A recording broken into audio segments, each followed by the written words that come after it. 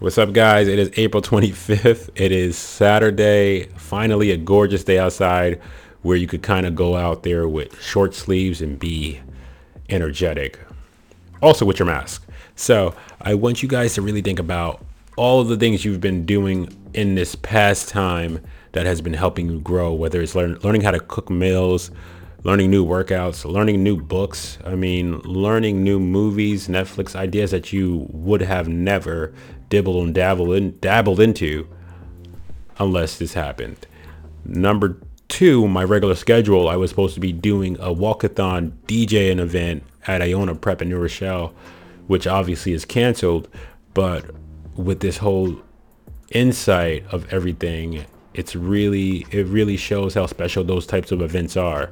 That event is very big, and hopefully you guys like kind of check it in, and I think it really helps out. I did this like once a year, probably for the past 4 years, and it's been really great being able to help get these guys a boost of energy early in the morning, typically in April.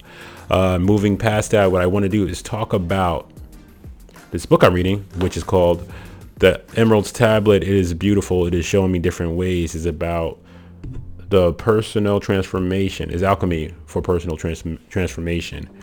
I don't know if you're into that stuff, but if you're definitely into deep diving spiritual, like awakening and just being able to tap in, this book is highly recommended. The last time I read a book that was, I guess, this engrossing was the Robert Greene 48 Laws of Power.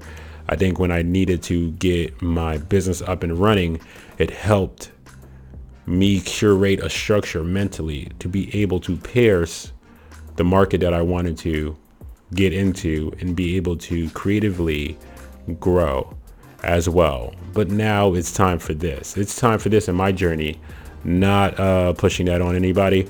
But what I do want to do is I want to see who's out there being creative this weekend. So make sure you are sending me your creative videos of how you are handling your situation, how are you turning this into your dream life, how are you turning it to your next step, and how are you manifesting everything and taking action on what you want.